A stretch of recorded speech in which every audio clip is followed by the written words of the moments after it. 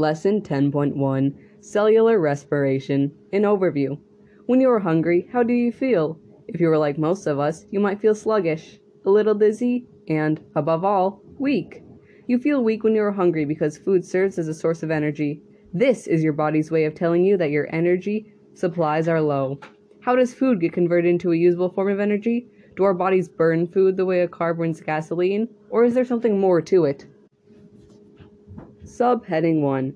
Chemical energy in food. Food provides living things with chemical building blocks needed to grow and reproduce. Food molecules contain chemical energy that is released by the chemical bonds are broken. Key. Organisms get the energy they need from food. How much energy is actually present in food? Quite a lot, although it varies with the type of food. Energy that is stored in food is expressed in the unit of calories. A calorie is the amount of energy needed to raise the temperature of 1 gram of water by 1 degree Celsius. The calorie, capital C, that is used on food labels is actually a kilocalorie, or 1,000 calories. Cells can use all sorts of molecules for food, including fats, also called lipids, proteins, and carbohydrates. The energy stored in each of these macromolecules, also called biomolecules, varies because their chemical structures, and therefore their energy-storing bonds, differ. For example, 1 gram of sugar glucose releases 3,811 calories of heat energy when it is burned. By contrast, 1 gram of fat found in beef releases 8,893 calories of heat energy. In general, carbohydrates and proteins contain about 4,000 calories. In general, carbohydrates and proteins contain approximately 4,000 calories, 4 kilocalories of energy per gram, whereas fats contain approximately 9,000 calories, or 9 kilocalories per gram. Of course, cells don't simply burn food and release energy as heat. Instead, they break down food molecules gradually, capturing a little bit of chemical energy every step of the way. This enables cells to use the energy stored in foods like glucose to synthesize compounds such as ATP that directly power the activities of the cell. Subheading 2. Overview of cellular respiration. If oxygen is available, organisms can obtain energy from food by cellular respiration. Key. Cellular respiration is a process of energy conversion that releases energy from food in the presence of oxygen. Although cellular respiration involves dozens of separate reactions, an overall chemical summary of the process is remarkably simple. In symbols, it is denoted by a coefficient of 6 in front of O2 plus C6, H12, O6. There is then the yielding arrow, and on the product side, we have a coefficient of 6 over CO2, a carbon dioxide molecule, plus 6 H2Os, 6 waters, plus energy, manifested as ATP. In words, oxygen plus glucose yields carbon dioxide, water, and energy. As you can see, cellular respiration requires oxygen and a food molecule such as glucose, and it gives off carbon dioxide, water, and energy. Do not be misled, however, by the simplicity of this equation. If cellular respiration took place in just one step, all of the energy from the glucose would be released at once, and most of it would be lost in the form of light and heat. Clearly, a living cell has to control that energy. It can't simply start a fire. The cell has to release the explosive chemical energy in food molecules a little bit at a time, trapping the energy in the form of ATP. Subheading 3. Stages of cellular respiration. Cellular respiration captures the energy from food in 3 main stages: glycolysis, the Krebs cycle, and electron transport. Although cells can use just about any food molecule for energy, we will concentrate on just one as an example: the simple sugar of glucose. Glucose first enters the chemical pathway known as glycolysis. Only about 10% of its energy is captured to produce ATP during this stage.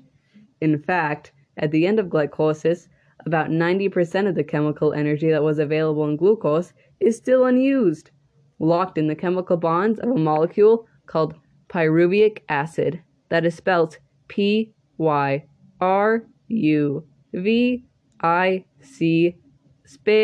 acid. How does the cell extract the rest of the energy? First, pyruvic acid enters the second stage of cellular respiration. known as the Krebs cycle or the citric acid cycle, where a little more energy is captured. The bulk of the energy, however, comes from the final stages of cellular respiration, the electron transport chain. This stage requires the reactants from the other two stages of the process, as shown by dashed lines in Figure 10.1 that is attached to the thumbnail of this podcast. How does the electron transport chain extract so much energy from these reactants? It uses one of the world's most powerful electron acceptors, oxygen. Subheading 5. Oxygen and energy. Oxygen is required at the very end of the electron transport chain. Anytime a cell's demand for energy increases, its use for oxygen increases too. The double meaning of respiration points out a crucial connection between cells and organisms. Most of the energy-releasing pathways within a cell requires oxygen, and that is the reason we need to breathe or respire. Pathways of cellular respiration that require oxygen are said to be aerobic, in air. The Krebs cycle and the electron transport chain are both aerobic processes. Even though the Krebs cycle does not directly require oxygen, it is classified as an aerobic process because it cannot run without the oxygen-requiring electron transport chain. Glycolysis, however, does not directly require oxygen, nor does it rely on an oxygen-requiring process to run. Glycolysis is therefore said to be anaerobic, or without air. Even though glycolysis is anaerobic, it is considered a part of cellular respiration because its final products are key reactants for the aerobic stages. Glycolysis occurs in the cytoplasm. In contrast, the Krebs cycle and electron transport chain, which generate the majority of ATP during cellular respiration, take place inside the mitochondria. If oxygen is not present, another anaerobic pathway known as fermentation, which comes in the alcoholic and lactic acid varieties, make it possible for the cell to keep glycolysis running, generating ATP to power cellular activity. You will learn more about fermentation later in this chapter. Heading 2. Comparing photosynthesis and cellular respiration. If nearly all organisms break down food by the process of cellular respiration, why doesn't Earth run out of oxygen? As it happens, cellular respiration is balanced out by another process, photosynthesis.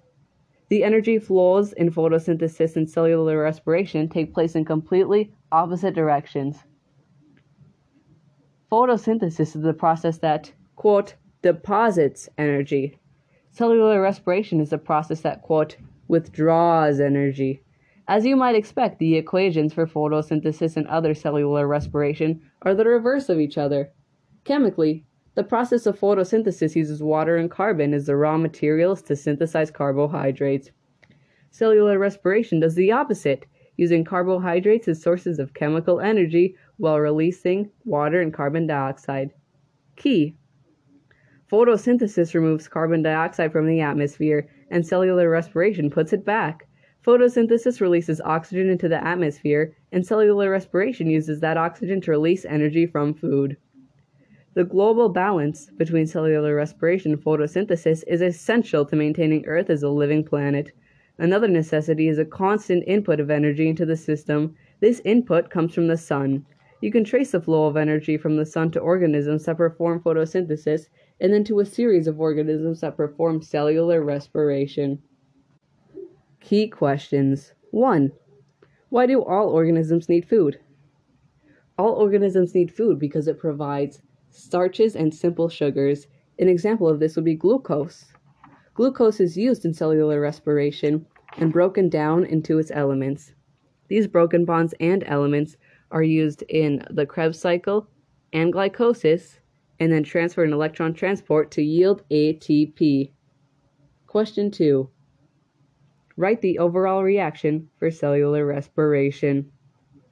The overall reaction was mentioned earlier in this chapter, and it is 6O2 plus C6H12O6, also known as the molecule glucose, followed by a yield sign to 6CO2 plus 6H2O plus energy. Question 3. Photosynthesis and cellular respiration have opposite effects on the gases in the atmosphere. Explain this statement. The reactants used in photosynthesis, CO2 and H2O, are taken in by the plant. These are released in the process of cellular respiration. The gases taken in by one process are taken out by another, balancing out each other. Critical thinking. Question 4. Identify. Breathing is required for cellular respiration. Use the reactants, products, and stages of cellular respiration to explain why breathing is important. Breathing is important in the process of cellular respiration because the stage of electron transport would not be possible without it. This is because the gas of oxygen, which is what we commonly breathe in, is a very powerful electron acceptor. This means that it helps the electron transport chain extract a majority of the energy from the reactants and therefore produce many ATPs and power reactions. Question 5. Construct an explanation. Compare the chemical equations for photosynthesis and cellular respiration. Explain how the two processes are interrelated. Well, as was vaguely stated in question 3, the chemical equations are opposite. They take in different reactants and give out opposite products. To compare these, the beginning of cellular respiration is 6O2 plus the molecule of glucose, C6H12O6. In direct contrast, the reactants of photosynthesis are 6CO2 plus 6H2O. The products of photosynthesis are C6H12O6 and 6O2. Now, I do not need to read the convoluted numbers again for you to understand that they take in and give out opposite products. Therefore, removing one of these processes would make it impossible for the other to live. If plants did not give off oxygen and glucose, then these key reactants used to give ATP and energy to the cell would not be available, thereby killing or forcing every organism to adapt very, very severely to a different environment. On the other hand, taking away the process of cellular respiration would yield an atmosphere rife with oxygen. This sounds good, but not for plants. These plants would not have enough CO2s, and they would be severely lacking in H2Os while overrun with glucose. Without the balance of taking in and releasing out opposite products, these processes could not exist, thereby making each other codependent.